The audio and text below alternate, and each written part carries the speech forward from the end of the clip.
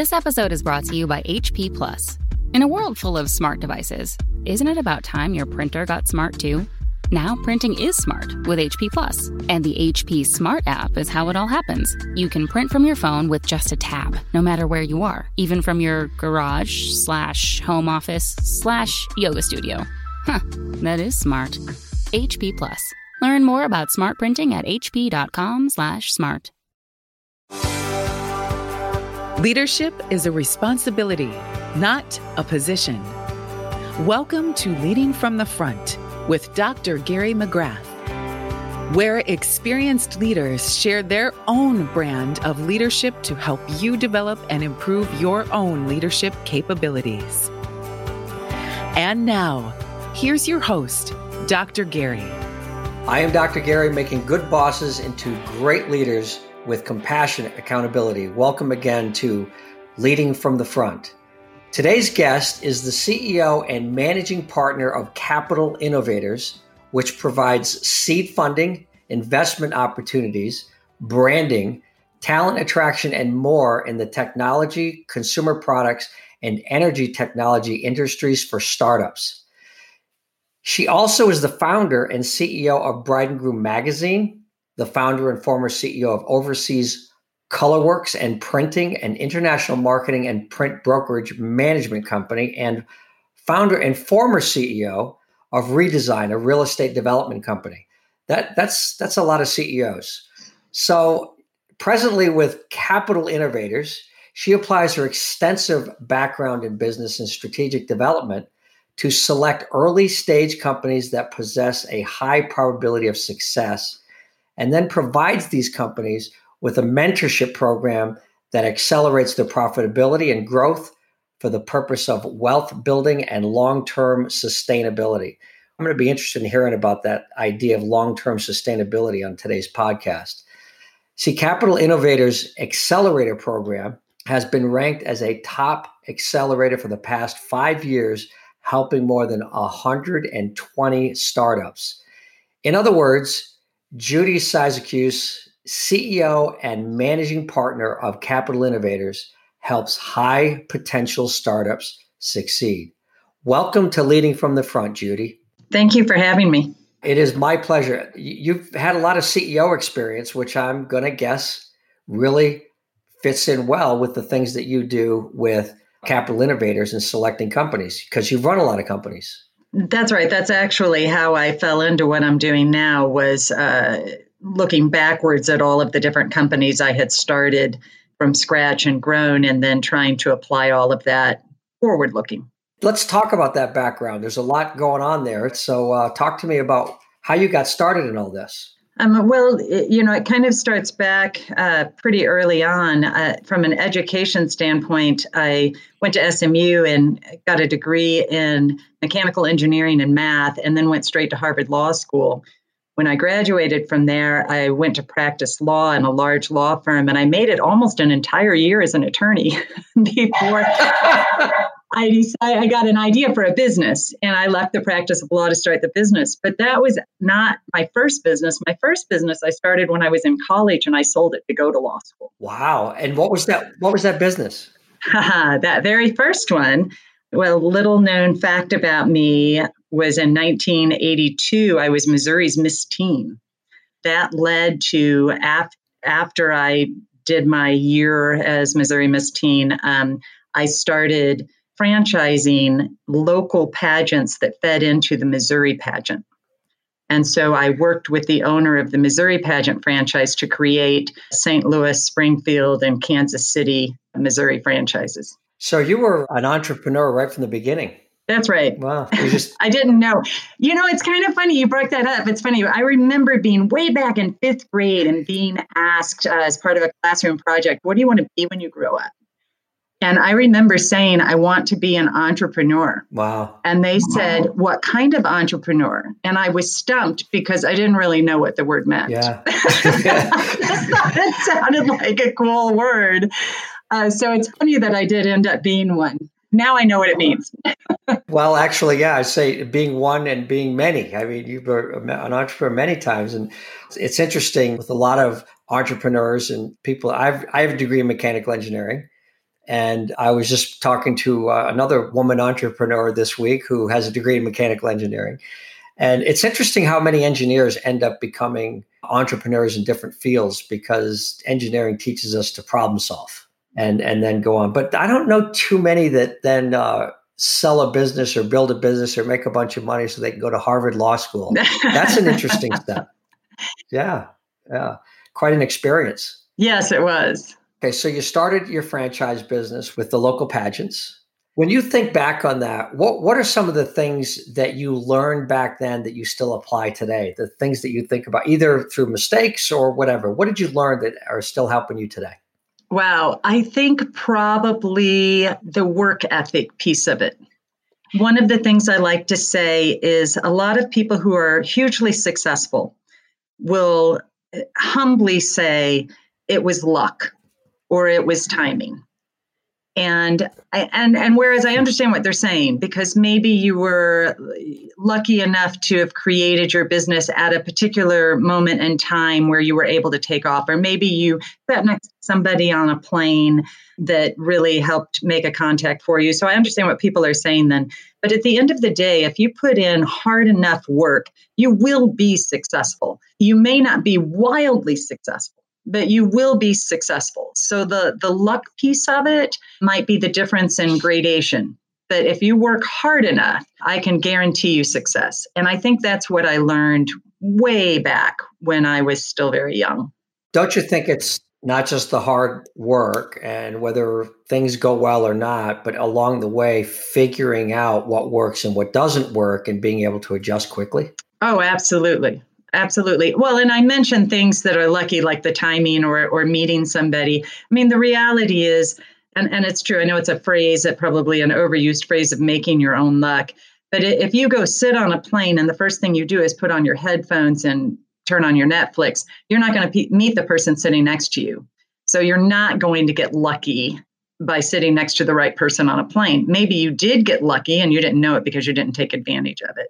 So yeah, it is learning how to maneuver in the world in order to find success for yourself. Well, I think that's a great point that you make, and about people that are really committed to entrepreneurship is they're always on, right? They don't put the headphones on. They look at everybody that they sit next to as an opportunity to meet somebody, and who knows what's going to happen. And to say it was luck, but it was the 1,042nd person they've met in the last 3 years that they've talked to, right? But it was the hard work of talking to the other 1,000 people before you got there. It's so true. In fact, Angela Duckworth's book on grit talks about success is connected only to hard work. All other things can be different, but if you don't work hard, you're never going to make it. I love her book. I've given it to both my kids. Yep. Great stuff. Passion and perseverance. So let's fast forward a little bit. You started a franchise. You go to law school. You did that for a year. So you figured I got that. I got the law thing. And I'm assuming you started another business. I did. I started Bride and Groom magazine. Oh, interesting. And how did you just decide to start a magazine? I was planning my own wedding and billing every 6 minutes of my time at the same time. And I found that incredibly difficult. I don't mean to age myself, but this was all very much pre-internet. And the only thing you really had to help you plan your wedding was the yellow pages. Because frankly, at the time, there were national magazines, but not regional magazines. And the national magazines were more like dress catalogs. They could help you pick out a dress, a china pattern, or a honeymoon. But those are the only 3 aspects of a wedding that are national in scope. Everything else, who does wedding flowers, who bakes wedding cakes, where can you have a wedding if you don't belong to a church, who's going to do your catering, who's going to be the band, et cetera, et cetera, et cetera. Those are all local in nature. And at the time, there was nobody or no thing out there to help me plan a wedding. And I figured out why that was, or I assumed why that was. And it's because at the time I was doing this, it was when women were first really starting to work and hanging on to their careers through the marriage.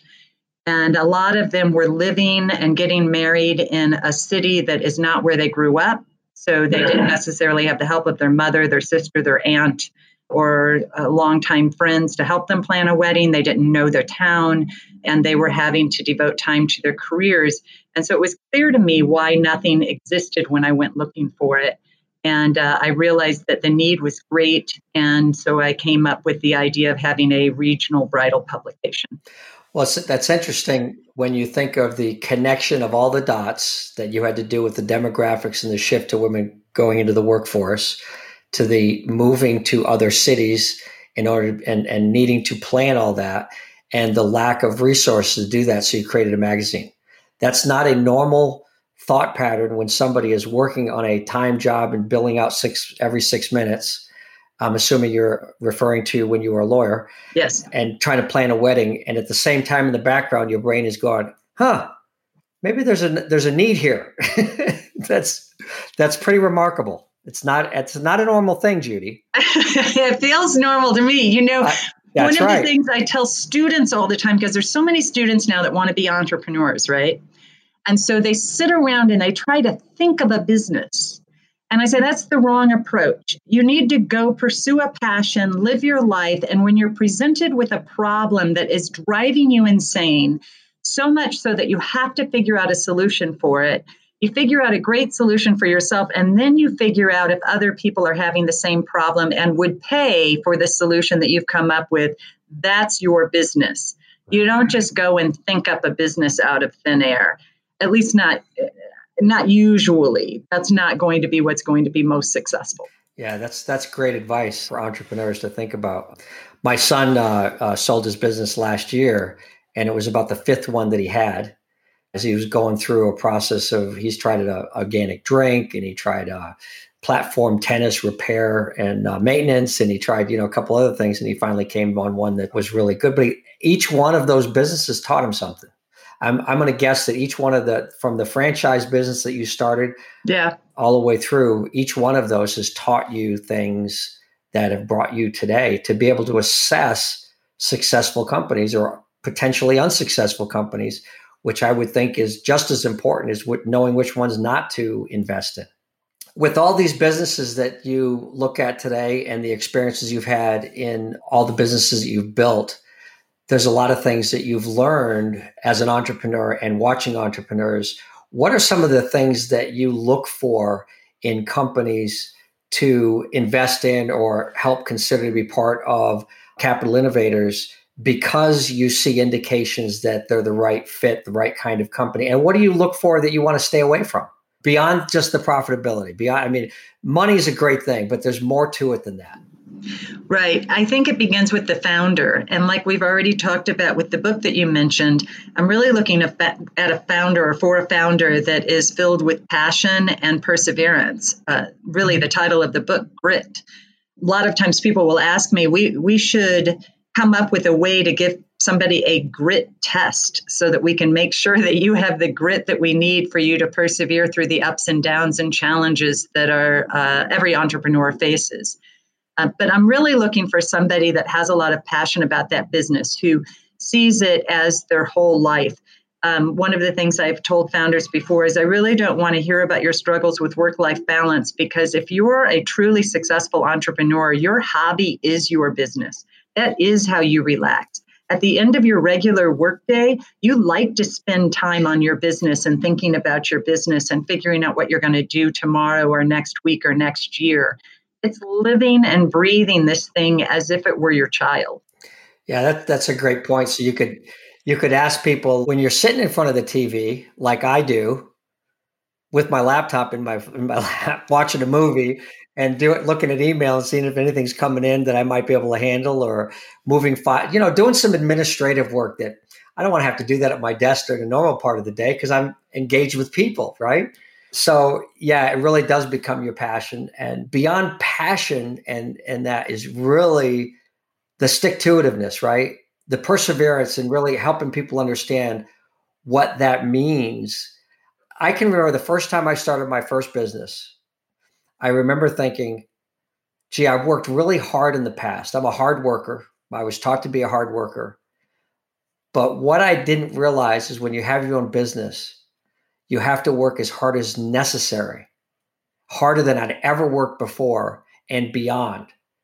And I didn't just do my best. I did whatever was necessary. And it's a whole nother level. Right. It's funny when I was working at the law firm and billing that every 6 minutes of my time. And that's really hard to do. Anybody that's done that knows how stressful and challenging that is. And if you go to the bathroom, you're kind of bummed because you got to stay later that day to make your billable hours. Yeah. It's a horrible way to live. But I remember I was working super long hours, like 60 hours a week, just to make my time. And I was so frustrated, 25 years old and working that hard. And all I could think was, I've got to have something different. And so when I started that business and started working 80 to 100 hours a week, yeah, I was actually so much happier. I mean, I was working so hard as an attorney, but I was working even harder and even more hours on my business. But I was so much happier because I was doing something that I enjoyed, something that was for me. Like I said, it's like your child. Your company is like your child. You need to care about it that much. Well, I mentioned when we started talking earlier today about Martin Seligman's 5 areas of happiness. And one of those 5 is engagement. And how he defines engagement is the ability to be able to be working on something and lose track of time. And that's just what you're talking about. Because 80, 100 hours, I have no idea how many hours I work. I do know that I do something every single day. Some days there's a lot more time that I dedicate to it than others. But I work almost every single day, but it doesn't feel that way because I get an idea and I just do it. So engagement is a really important part of understanding an entrepreneur's perception of time. And I think that's what you're talking about is they don't really, how much do you work? You go, I don't know. I work as much as I need to work to be able to achieve the result and then keep working. So one of my favorite questions, and you've got a lot of experience, you could probably write several letters going back, and we won't say how many years because we've already covered that part of it. But if you could write a letter to yourself back 15, 20, 25 years, and you could say, hey, Judy, pay attention to this, or work a little bit more on that, what would it be? What would you tell yourself? Probably 2 things. The one that strikes me the most right now at the stage of the life that I'm in now is I would tell myself to relax. You got this. Quit worrying so much. Although I will say that worry has been a real driver for me. So maybe not worrying wouldn't be the best way to go. Rather, embrace the worry. Don't let that be a negative emotion. Have the worry about how something's going to go be a positive emotion. That's what's driving you. But know at the end of the day that you got this. I think when you get to a certain stage in your life and you've been through as many ups and downs as I've had through all the different companies, that when something's not going exactly the way you planned or the way you would like, it's not the end of the world. You just need to get yourself together and figure out a new path to take. The other thing is, and this is probably back from my youngest self, is just really trying to get myself to understand you don't know what you don't know.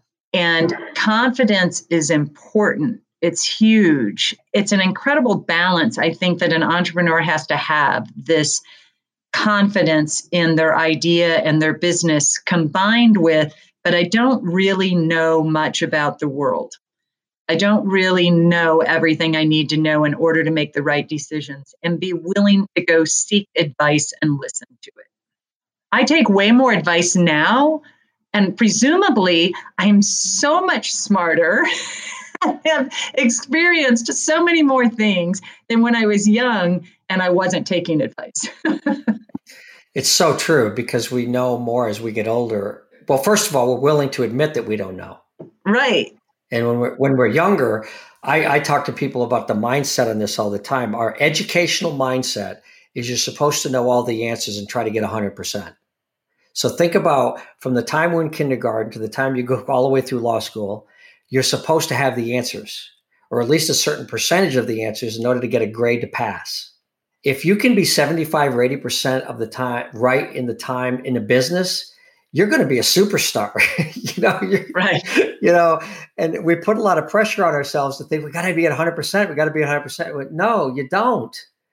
What you need to do is have a process where the team gets it 100% of the time. Right. And if we can create a process with the team to get 100%, then you've got a high probability of success. So I wanted to share with you a quote, because this is one of my favorites. I've been saying this a lot with people around this challenging times that we've had. And this was by Michel de Montaigne. And years ago, he said, "My life has been filled with terrible misfortune, most of which never happened."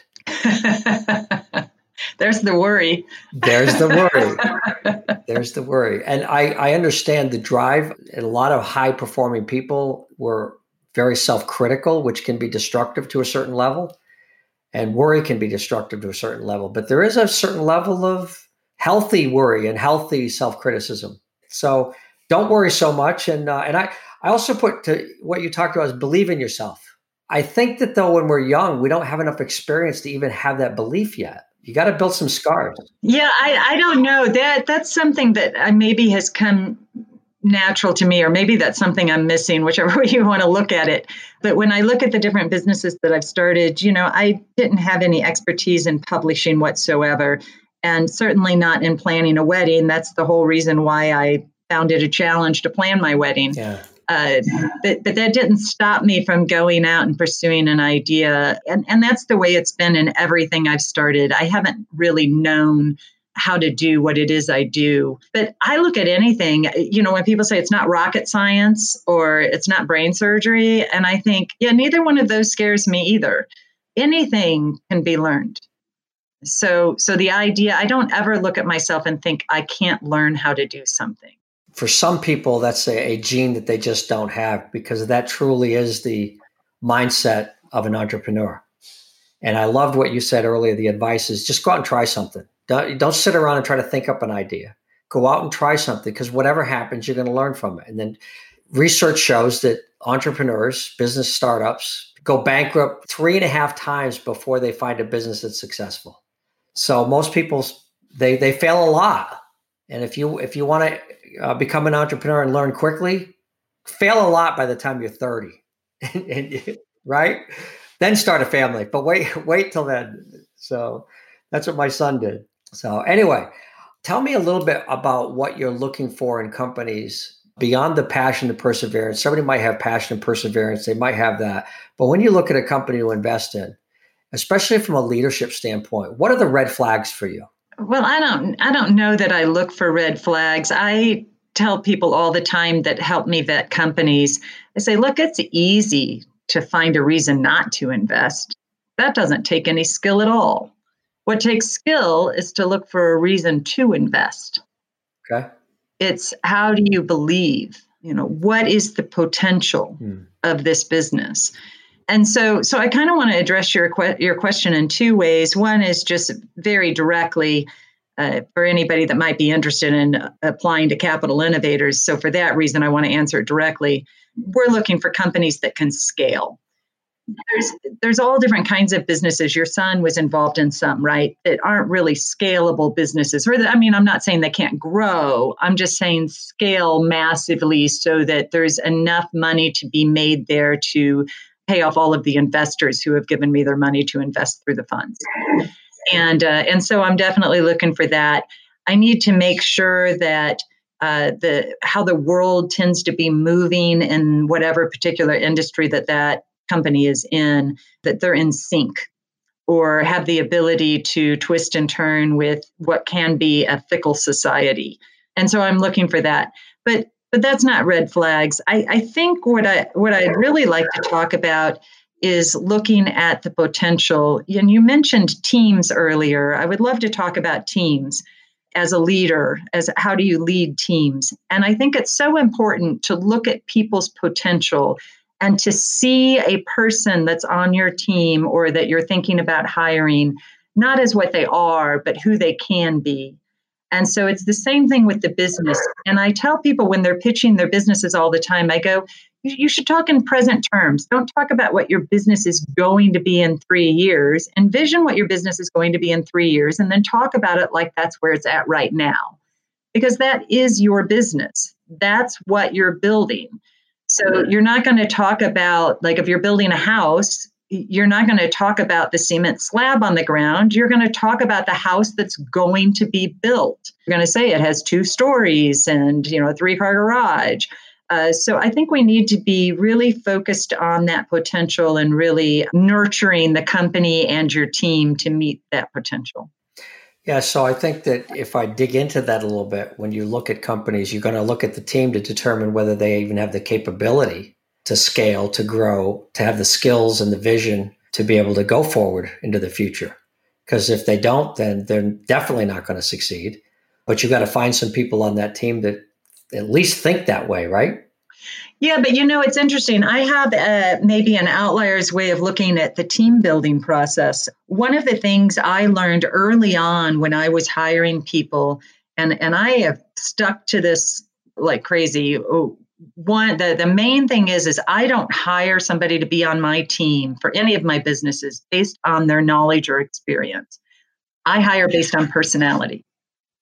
And one of the things I can say about Capital Innovators is, by and large, I hire people out of my intern pool, people who have worked for me for free first.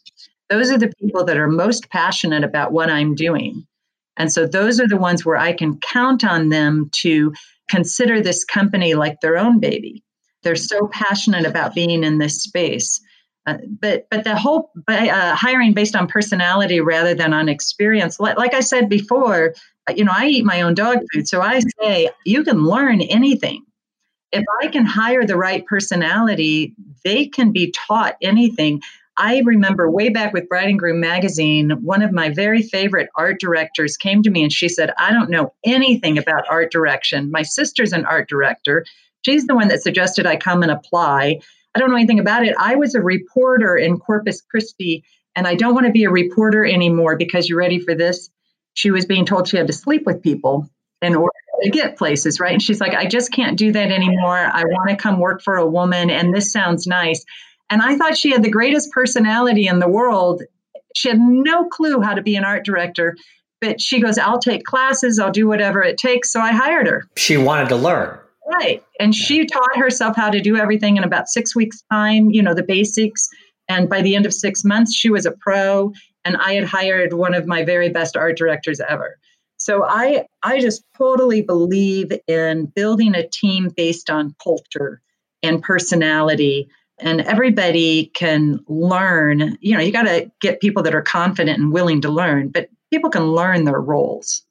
Yeah, so you under personality, you're really looking at those values of somebody that wants to learn, somebody that wants to work, somebody that believes in themselves enough to say, I can learn this. I don't know how to do it now, but I can learn. That's right. And that goes to mindset by Carol Dweck's work on mindset.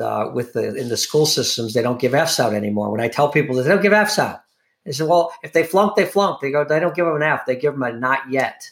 And they haven't mastered it yet, so they have to learn. Okay, not yet. So it's a great way of thinking about growth and learning, as opposed to just accepting that there is a way of doing this. You got to go to school. You got to spend X number of years. Experience is not. That was my dog's foot running around here in my office. Experience is not an indication of what people are going to do in the future. Right. So I get that. We could talk for hours because my whole business and the reason I do it the way I do it, Judy, is I, for 6 years, was working at the Covey Leadership Center in Blanchard Training and Development, delivering their products. And I realized I was going to be doing that the rest of my life unless I had my own product, got a terminal degree, did the other things that I need to do to be in this kind of leadership development business, and went out and got my degree and have designed a 9-month intense leadership development program that now I've got 5 or 6 people delivering, that they're all like 1099s, but they're team members. We call them statarians. We're all statarians. And the amount of extra effort that they put in for quote unquote contracted employees, they've all proven to me the level of commitment, the passion, the perseverance they have for doing what we do in terms of leadership development. And it's the same kinds of things that you look for in companies. It's kind of cool. Like I said, we could talk for hours about this stuff. It's really great. So let's wrap this thing up, if we would, Judy, and tell me, if you would, if there's a summary of things that you would like to tell entrepreneurs today, what is one of the, you've told already about passion, perseverance, and grit. You've talked about, having something that's sellable, obviously. Is there anything else that you would suggest to people that are presently entrepreneurs trying to scale, trying to build their business, working hard? Any suggestions, thoughts, recommendations, advice, coaching, or mentoring that you might have? Being a leader of a young company, or any kind of leader, I think, is probably a really lonely position. It can be. There will be a lot of challenges that you're facing that maybe you don't want to share with your team. Maybe if you go home and try to share it with your spouse, maybe he or she doesn't really understand enough, or they're really swamped with stress of their own. Or maybe you don't want to burden them with something huge that's going on at work. So having a confidant to go to that is unrelated to you and your business, but who understands who all the players are and all the situations, I just think is invaluable. And if you can find a person, I found somebody, and I keep him up to date even during my good times when I don't need somebody. I keep him up to date on what's going on because I never know when I'm going to need advice from this person. And frankly, the advice isn't necessarily coming from a place of wisdom or experience from him. It's more him just listening to me and knowing me and how I like to run things and what I like to look at, and almost like a therapist getting me to ask the right questions of myself. So he's been great. If you don't have somebody like that or can't start developing somebody like that, there are groups that you can join. The EO, it's called the Entrepreneurs Organization. There's several other paid groups. I don't want to start promoting, different ones, but you can look them up, like Vistage is one. There's several where CEOs that don't compete with each other all come together on some sort of regular basis in order to talk about their problems. And I just think that's a really huge thing that you can do. It's almost like a study group from college. And I think it's really necessary. When you're young and going after it, again, you feel what it is. Maybe it's a lack of confidence that makes you not want to go ask for advice. You know that you're supposed to appear confident. So it may feel like, wait, she's giving me two different pieces of advice. She's telling me I have to really appear confident and like I've got this. And then at the same time, I'm supposed to be asking for advice and seeking out help. And how do those two things jive together? And I agree that does feel like that's hard to jive together. But if you go outside of your circle in order to get your advice, I think you'll feel more comfortable. You won't feel quite so exposed. And so that would be something that I would really suggest everybody look into. That is some great advice. We run into this with the work that we do with CEOs, presidents of companies all the time. And that sense of loneliness is big. It's very big. And that's why on your website, you talk about it in multiple spots about mentorship. Finding a mentor, finding a coach that can help you out. It really is very, very helpful. Well, Judy, Sindecuse, CEO and managing partner of Capital Innovators, I want to thank you so much for being our guest and sharing so many words of wisdom today. It's just been really amazing. Thank you very much. Thank you. I'm Dr. Gary, making good bosses into great leaders with compassionate accountability. And this is Leading from the Front. Thank you and be well. Thanks for being with us on Leading from the Front with Dr. Gary McGrath. Remember to subscribe to this podcast on Apple or wherever you get your podcasts. For more information about the work Dr. Gary is doing, visit statarius.com, STATARIUS.com. Music for Leading from the Front is provided by Peter Katz. For more of his music, visit peterkatz.com.